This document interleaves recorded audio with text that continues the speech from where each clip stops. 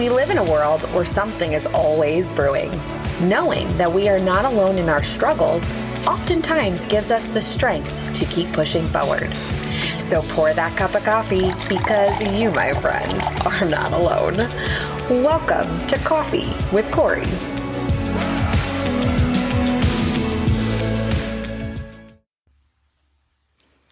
Good morning.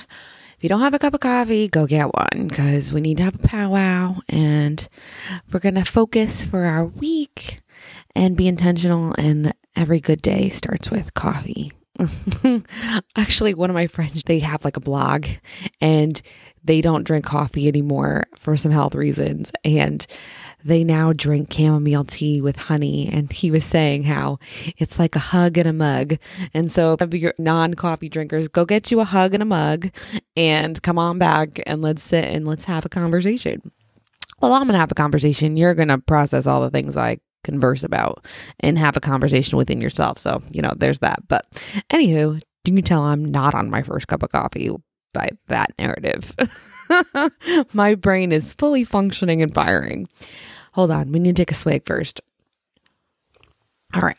So this morning I was contemplating the content of today's episode, and I always kind of try to think of a good title to name the podcast episode based on the content. So I'm looking over the content and I began to just think, and I landed on The Huddle.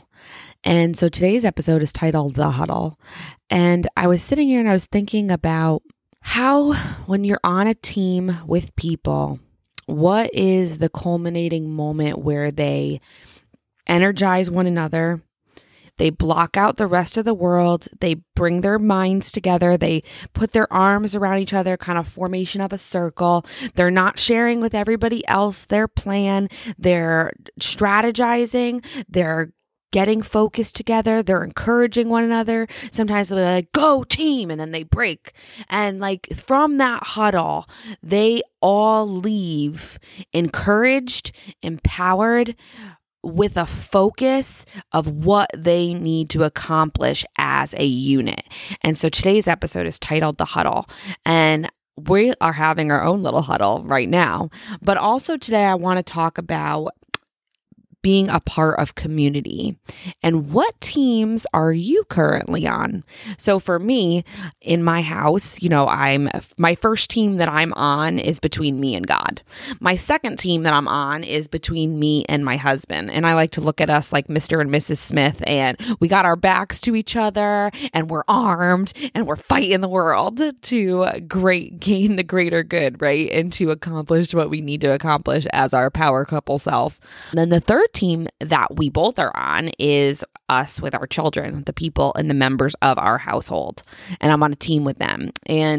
But it really stems from the first team, me being good with myself and God, me being good in our marriage, because then if we're in a good place and in a healthy marriage, we're going to lead our children, and then we're going to lead our home. And so that's great. And then the fourth team that I'm on is my team within my workplace and the projects that I'm a part of, and teams with extended family and what have you.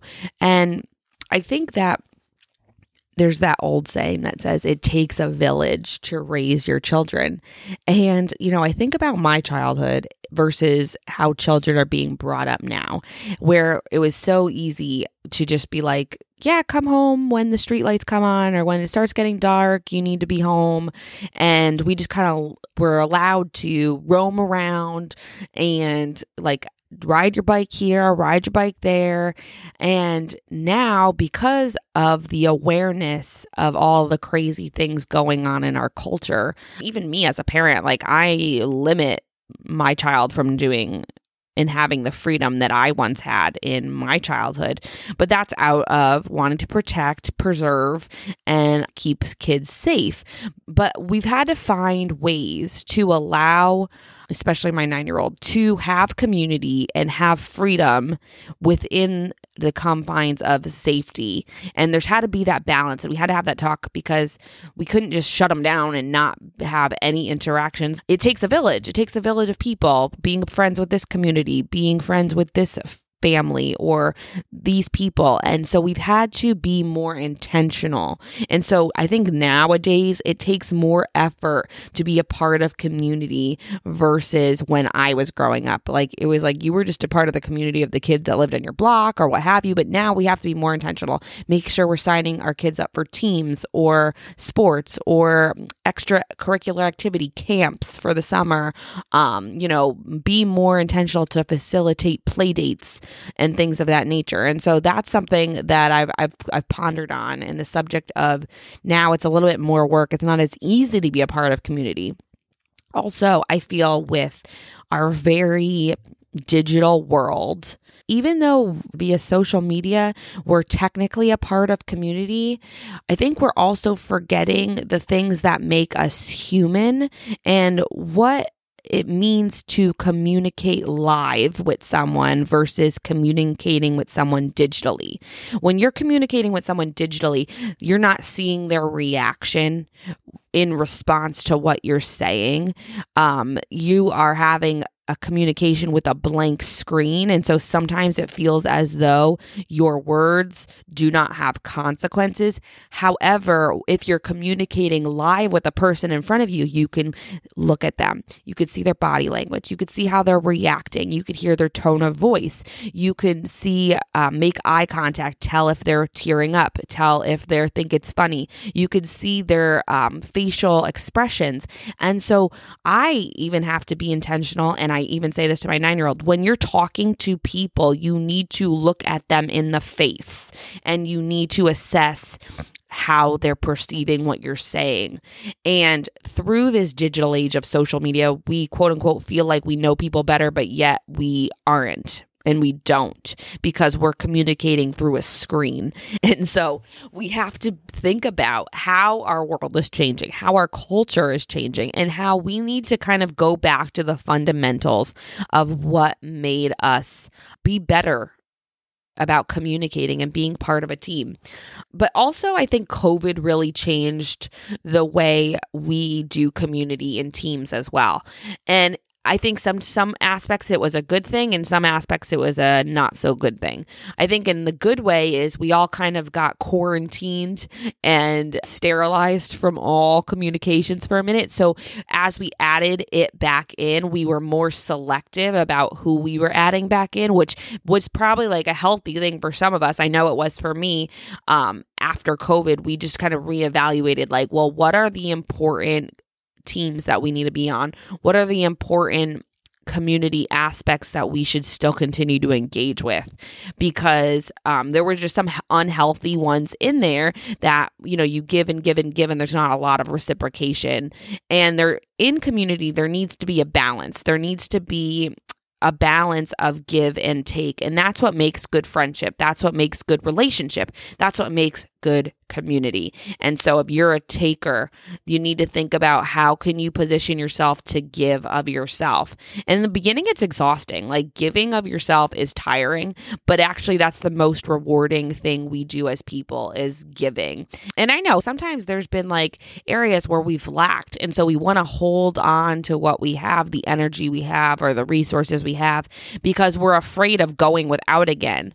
And I just want to speak to that and just say, the more you give freely, the more the thing that you're afraid of losing won't be able to control you. And so that's something to think about. But my husband used to be on this team for work, and they would have at least once a quarter team building exercises. And essentially what that was, they would after work all meet up at a local restaurant and get some beers, get some apps, and he would start off the meeting with like an icebreaker for everybody to go around and share. But the point of those interactions once a quarter was to build the community within each other, talking about, oh, how are your kids? How's this going? How's your mom doing? And having community and building rapport with your coworkers, because when you have a personal connection with people, you function better as a team. And you might say, well, like Core, I'm better alone. I'm an island. I'm fine. I don't need people. And I'd like to say to you, why then do we biologically as humans have a voice box and 2 ears? And that is because we were created to be communicating people. We can listen to receive information, and we have a voice box and a mouth to utter sounds to communicate with people around us. And for us Italians, we were created to move our hands as we talk. So there's like that other element for us Italians that have to talk with their hands as I'm talking with my hands, talking to you.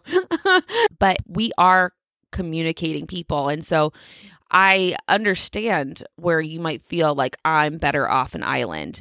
But I'd also like to say, do you feel this way because you were hurt in the past and now you feel like you have to box yourself out, box yourself off, and you've just instilled in your mind, like, I'm not going to trust anyone because nobody is trustworthy, and so I'm going to be an island unto myself? And then in that case, I would say to you, I get it. I have been betrayed so many times. So many people have betrayed my trust to the point where I completely can relate, just wanting to be like, I never want to talk to anybody ever again. Like, I'm good. I'm so good with everybody. But I think that we say those things out of our fear, out of our hurt, and out of our woundedness. And we can't allow those things to inhibit us for future interaction with people. If we take that baggage into every relationship, of course we're going to be betrayed because we attract the things that we fear. Like when you're projecting, oh, they're going to betray me, my trust is going to be misguided. When you're radiating fear of something from occurring, it ends up happening. And so that's where you need to be intentional about dealing with that wound and that hurt so that you can build up to trying again, because you're really just doing yourself a disservice by cutting yourself off from being parts of teams. And I get it. There's hurt. I can relate 150% to all of that. But as I think back in my life, and I think of hurtful relationships, I can think back to like, okay, I understand why I attracted that person because I was unhealthy in this area and they filled a need that I was putting out there. And now that I've healed in that area, I don't attract those types of people. Now that I've healed in this area, I don't track that kind of behavior from someone else. And so I think that it really starts with you knowing yourself. And that's so important to know, like, well, what are my key fears? What am I projecting? What am I wounded about? And what am I attracting? And, you know, I love the Enneagram because it really addresses what are your core fears as whatever Enneagram number that you are. And it helps you identify core values and attributes that sometimes we need to be faced with. And they call it a blind spot for a reason, because it's somewhere that you're blind to. And we need to be aware of our fears so that we can face them, so that we can be brave and overcome and be courageous in those areas. And so if you don't know what your core fear is, like, how are you ever going to be able to face it? And so I love the Enneagram because it helps you deal with those internal things. I think to myself, how each person is different and each person has their own story, and how the same we are, but how we were created to be so different. And so for me, I'm looking at my piece of the puzzle, right? When you're doing a puzzle and you're looking at your little piece, and that's my little piece. But when you put it in the picture with all the other pieces, it creates this mosaic, this whole picture. And we are part of the whole. And when you exempt yourself and say, I'm an island and I don't want to be a part of this team and I don't want to be a part of community, you're robbing everybody else from seeing the whole picture, because your perception, your view is excluded. People need to understand your story. And so if you've been hurt and you've eliminated yourself from community, I want to say to you, be brave and come back to the table. I love that famous quote where it says, it's better to have loved and lost than to never have loved at all. And it's so true. It's so true. We have a saying at our house where we always will encourage one another with. Teamwork makes the dream work, like while we're cleaning on Saturday mornings. And there's something about encouraging one another. When you cultivate an environment of encouragement within your community, it facilitates better productivity.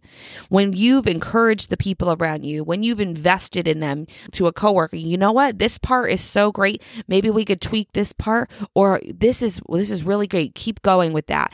We need direction. Sometimes we need to get out of our own way and hear other people's directions, other people's encouragements, other people's words of wisdom that have walked paths that we have yet to walk. And before we make big decisions, talk with a person who's done this walk before. Talk with someone who is experienced in this area.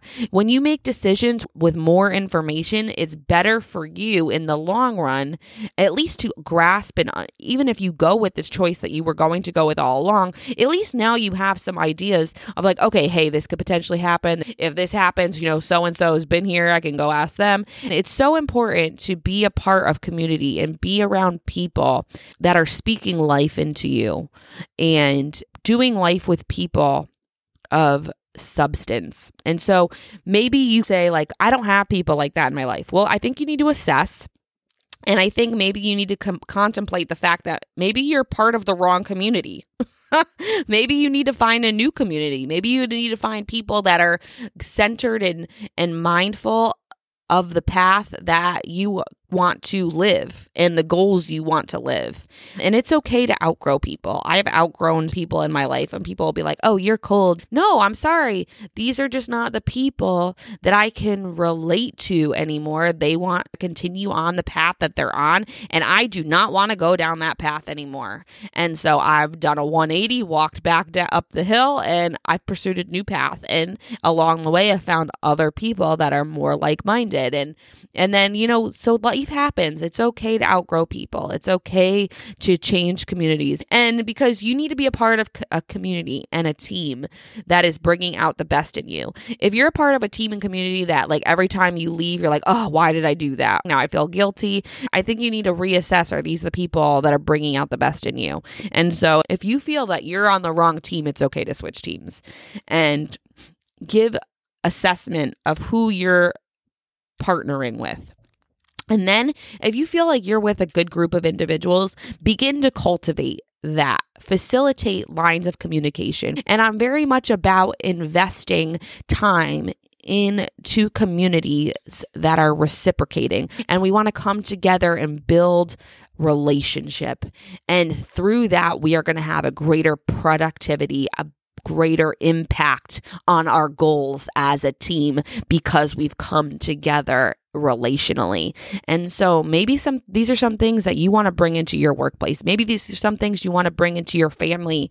And like I always say to my kids and my husband, like, we are the greatest team. If we can't do this team right, we have no business being team with anybody or anything else. And if we don't treat each other right in this home, there's no point of having any other relationships with anybody else. Like, we are the most important people in each other's lives, and we need to get this community right first and foremost. And so maybe you need to restructure, like, what communities are your priorities?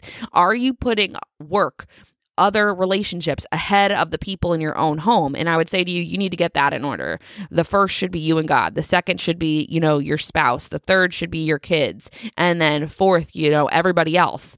And if other things in that everybody else pile is taking over the first three, then you are out of balance. And so maybe that's something you need to evaluate. But I think I've left you with some food for thought. I think this is some good things to strategize, assess, and then think of ways to cultivate, doing fun activities, doing fun things together, paint nights, coffee. There's so many fun activities out there now, and build relationships with people that are worth being in relationships with. And so I hope you have a wonderful weekend. Go start community. Go invest in somebody this weekend. Happy Friday. Woohoo. Go be awesome. Be bold and courageous. Face your fear. You can do it. Have a great weekend, guys. Bye. Thank you so much for joining me today. And as always, I am your host, Corey Powers. Please follow, share, and review this podcast to help others seeking encouragement. For more information, be sure to check out my website, CoreyPowers.com. And tune in next time for more Coffee with Corey.